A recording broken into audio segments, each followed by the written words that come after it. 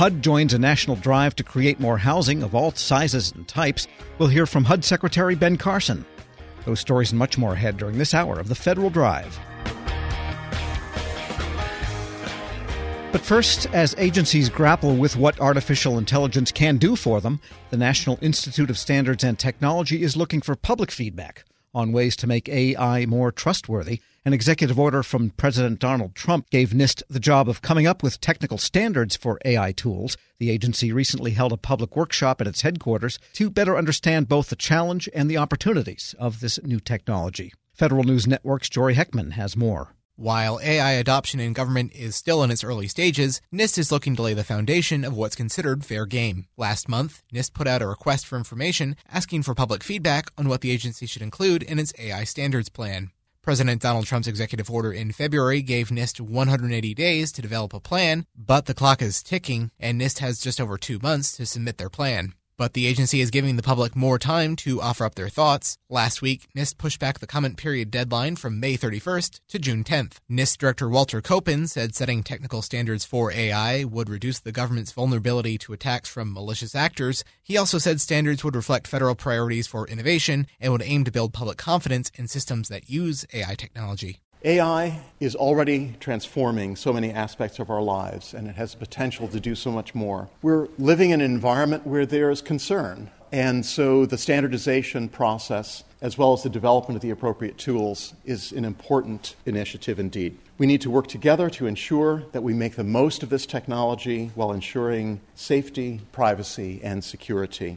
We'll need to think creatively, work hard, and cooperate vigorously if we are indeed to develop this plan for federal engagement in AI standards and related tools. Our goal is to continue to assure U.S. leadership in the realm of artificial intelligence. But it's not just NIST who's coming up with AI guidelines. A couple of weeks ago, 40 countries, including the U.S., signed off on a common set of AI principles through the International Organization for Economic Cooperation and Development. Those principles include a greater sharing of data, as well as equipping workers with the skills they'll need to compete for jobs in the future. Here, Koppen explains what those principles mean for NIST's work going forward.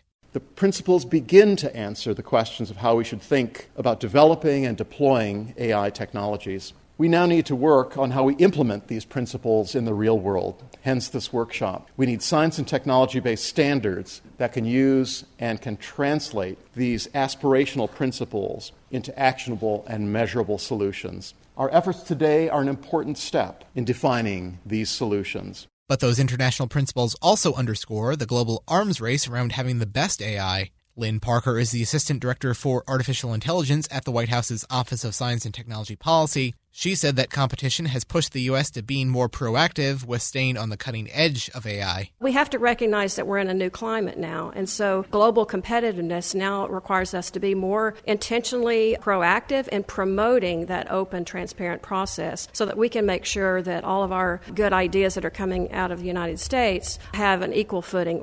In some sense, the federal government, not NIST in particular, but broadly speaking, has not recognized the importance of standards for AI because we've presumed that the process in the past continues to work well going forward. But there's a lot of concepts to break down when you're talking about AI. Joshua New is a senior policy analyst with the Center for Data Innovation. He said when most people talk about AI, they're really talking about two separate things. First, there's technical standards, measurements like reliability, performance, and accuracy. Then there's oversight and ethics issues. Those conversations include what AI should do and whether the data feeding AI could bias its outcome. New said lawmakers are already focused on the oversight piece of this, but he said those conversations can't really get off the ground without first figuring out the tech standards. Unfortunately, this prioritization of oversight is seemingly coming at the expense of a focus on standards development. The activities required to develop standards requires a really robust scientific understanding that can serve as a technological underpinning for this oversight. When we say things like we want a mandate for algorithmic transparency, which is what some people are calling for, right now, algorithmic transparency doesn't have a definition from a technical perspective. We don't know what that means. We don't know how to compare the transparency of one system to another. And rushing to make those rules without actually doing the scientific legwork behind it is going to be, short-sighted, and any rules will necessarily be arbitrary. So I guess the challenge for us is how do we get non-technical policymakers to care about this really important technical work? And it's a challenge.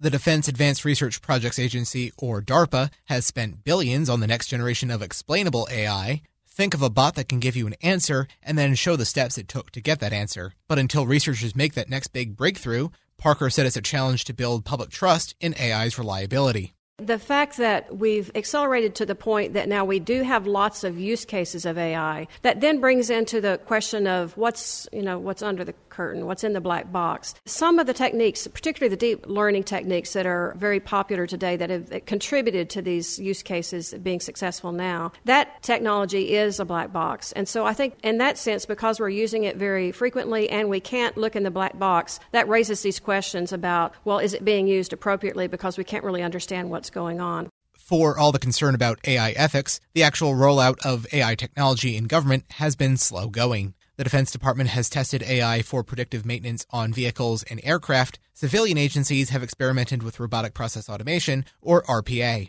RPA pilots at agencies that include the General Services Administration and the IRS have helped employees save time on repetitive, low-skill tasks. Even if AI adoption is still in its early stages, Parker said developing standards will help get the ball rolling.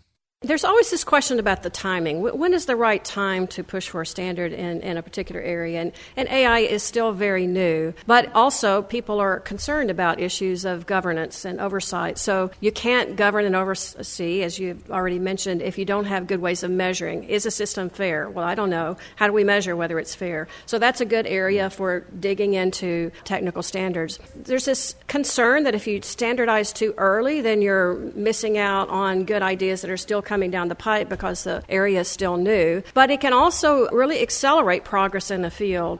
But in the healthcare field, the stakes around AI and data privacy are a lot higher. John White is the Deputy National Coordinator for Health Information Technology at the Department of Health and Human Services. He said his team at HHS has been working on updating guidance for the Health Insurance Portability and Accountability Act, or HIPAA, to reflect the coming age of AI. We've been working very closely with another HHS staff division, the Office of Civil Rights, who administers HIPAA, and really updating their guidance. We've been doing it for several years, and it continues on a pace in the brave new world. What does that mean? When HIPAA was passed, it meant one thing, but now in not just electronic access, but on an automated population-wide scale, what does that mean? Both for individuals to ensure that you have the right to access, but then you become the intermediator of how your information is shared. So if you want to participate in a research initiative that is training a really powerful algorithm, you can choose to share your information if you want to. But what are the policies around that? What does the research initiative have to make clear to you about your data and the conditions under which it's used? All of this initiative actually has been really forward-looking in that respect. But talks about AI standards will include more than just engineers and the IT community. Jason Matuso is the general manager of the Corporate Standards Group at Microsoft. He said professional ethicists will need to play a part in these conversations as well. We have to find a joining of the conversation to say that it's not going to be some magical standard that gets written that defines ethics. Because I guarantee you the French see it differently than the Saudis, who see it differently than the Australians. And you don't want to have a standard that exports one ethic because it'll get ignored by everybody. But good engineering practices that support the application of strong ethics, no matter where you're applying them, is an entirely different discussion. Jory Heckman, Federal News Radio, part of the Federal News Network. Check out Jory's story at federalnewsnetwork.com. Want more ways to show your good side to the world? Donate plasma at a Grifols Center and join thousands of donors who are helping to save lives. Receive up to $1,000 your first month. Learn more at grifolsplasma.com. This episode is brought to you by Zelle. Whenever you're sending money through an app or online, it's important to do it safely. Here are a few helpful tips. First, always make sure you know and trust the person you are sending money to. Second, confirm you have entered their contact details correctly. And finally, if you don't trust the person or your recipient is rushing you to send money right away, think twice before sending money through an app or online.